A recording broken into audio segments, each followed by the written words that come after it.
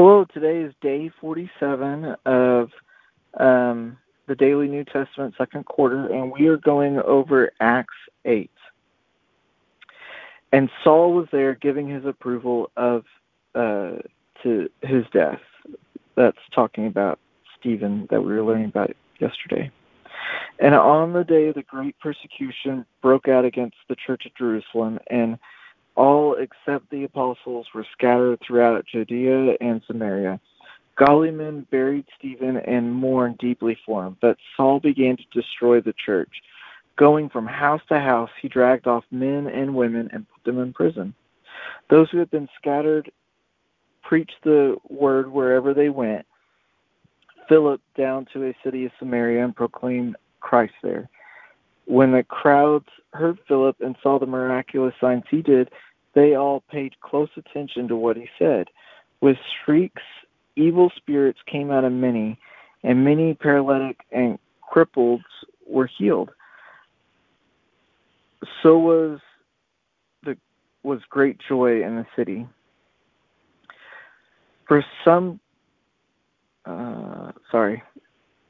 Now for some time, a man named Simon had practiced sorcery in the city and amazed all the people in Samaria.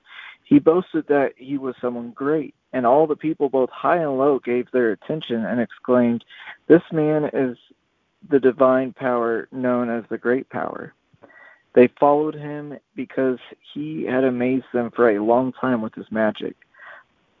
But when they believed Philip as he preached the good news of the kingdom of God, the name of Jesus Christ, they were baptized, both men and women. Simon himself believed and was baptized. And he followed Philip everywhere, astonished by the great signs and miracles he saw. When the apostle in Jerusalem heard that Samaria had accepted the word of God, they sent Peter and John to them. When they arrived, they prayed for them that they might receive the Holy Spirit. Because of the Holy Spirit had not come upon any of them, they had simply been baptized into the name of the Lord Jesus. Then Peter and John placed their hands on them, and they received the Holy Spirit. When Simon saw that the Spirit was given at the laying of hands, he offered them money and said, "Give me this also ability, so that everyone whom I lay hands on may receive the Holy Spirit." Peter answered, "May your money perish with you, because you thought you could buy the gift of God with money. You have no part in the share in this ministry, because your heart is not right before God. Repent of this wickedness and pray to the Lord. Perhaps he will forgive you and having such thought in your heart.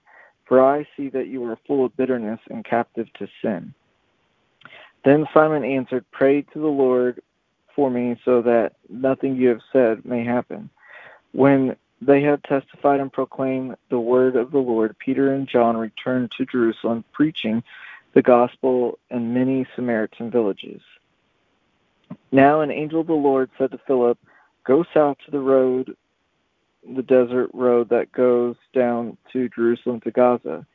So he started out, and on his way he met an Ethiopian eunuch, at the important official in charge of all the treasury of Candace, queen of the Ethiopians.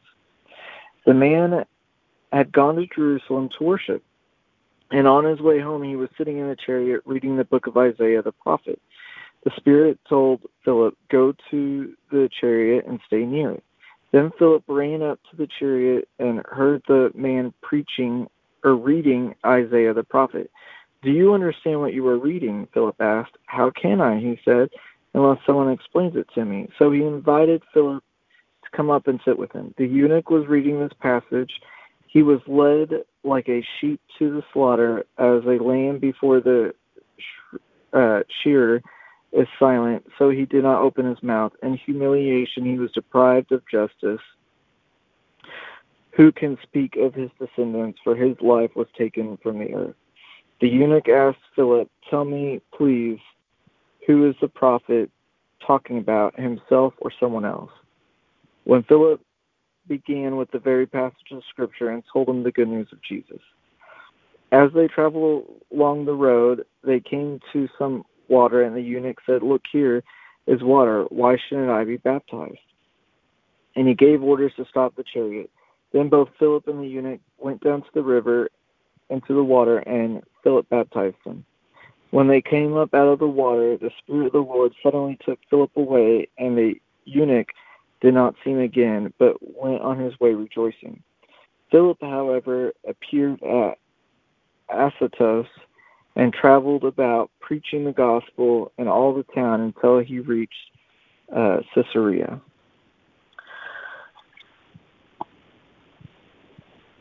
Father,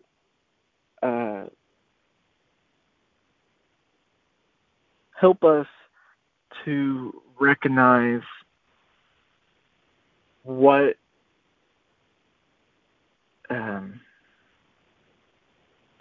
our motivation is for things. What is the spirit or the heart behind it?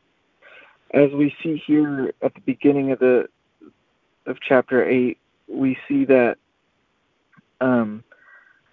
Saul was motivated by anger towards the church, and it was being scattered, and people were being hurt and killed and put in prison, and fear was running rampant. But then you have on the flip side, Philip was his heart, his motivation was fueled by your spirit and hope and grace, and because of that, your word was spread. The good news was spread, and good things were happening. Evil spirits were leaving people. Paralyzed people and crippled were being healed. And it said there was great joy in that city. There wasn't fear, there was great joy. Help us to see what our motivations are so that we can align it. We can either repent of them or we can align it to be more that with what you have for us, Lord Jesus, so that cities will rejoice because of you being there. And then we see, you, like with Simon the sorcerer, I mean, it said that he accepted you. He believed. He was baptized. And then when it came time for the Holy Spirit, he went back to his old ways and was wanting to purchase it so that he could use it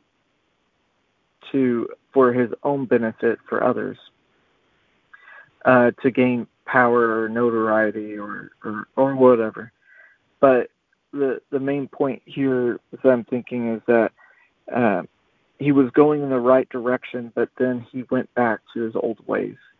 And so often we accept you, we're moving in a good direction forward, but then we go back to our old ways. And just as,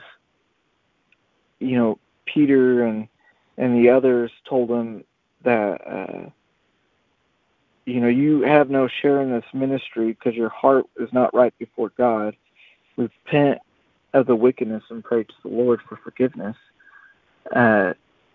Whenever we go back to our old ways, we have no share in his ministry at that time.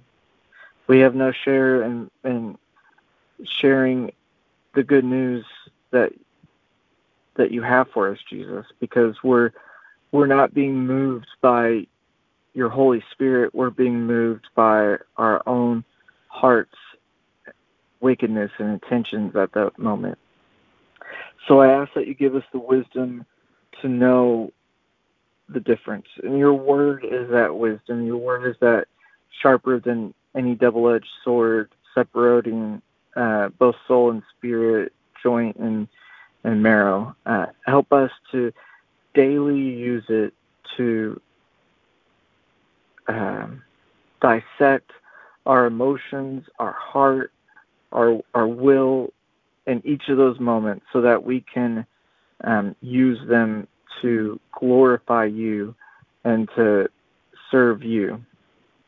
And that when they aren't lining our stuff isn't lining up with you, but it's going back to our old ways. Help us to remember Simon and be willing to repent and move forward back with you. And then the story of Philip, I mean, there's so many cool parts about that, but he went on, he listened to you and was obedient. Because of that, this Ethiopian was able to accept your words, to understand them, and to be changed and baptized. And I mean, there's whole nation and group of people were changed because of this one man, and because Philip listened to you, Holy Spirit. Help each of us to listen to you as you speak to us and give us directions and steps on what you want us to do. Help us to be obedient to those, not letting the noise of this world and all the different busyness going on get in the way. But help us to have you as a priority in our lives, and our guard our focus on you ferociously. And then to be willing to be, kind of like transported wherever in the world. I'm ready for it whenever you want me to do it. But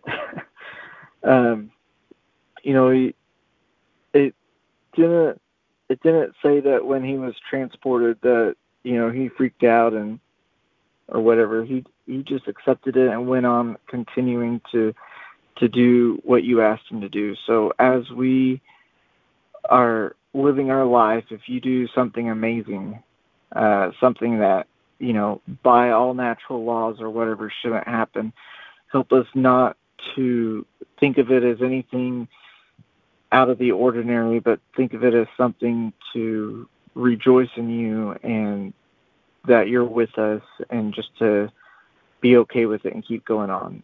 Just as the wineskin, you don't put new wine in old wineskin because it will burst. Help us to allow our wineskin to ever be refreshed and renewed, so as you're putting that new wine in our hearts, that we're able to accept it and move forward.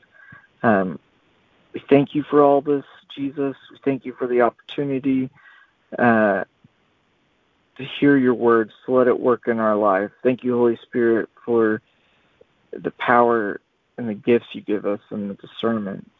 And Father, for loving us and creating us. We ask all this in Jesus' name. Amen. Have a great weekend.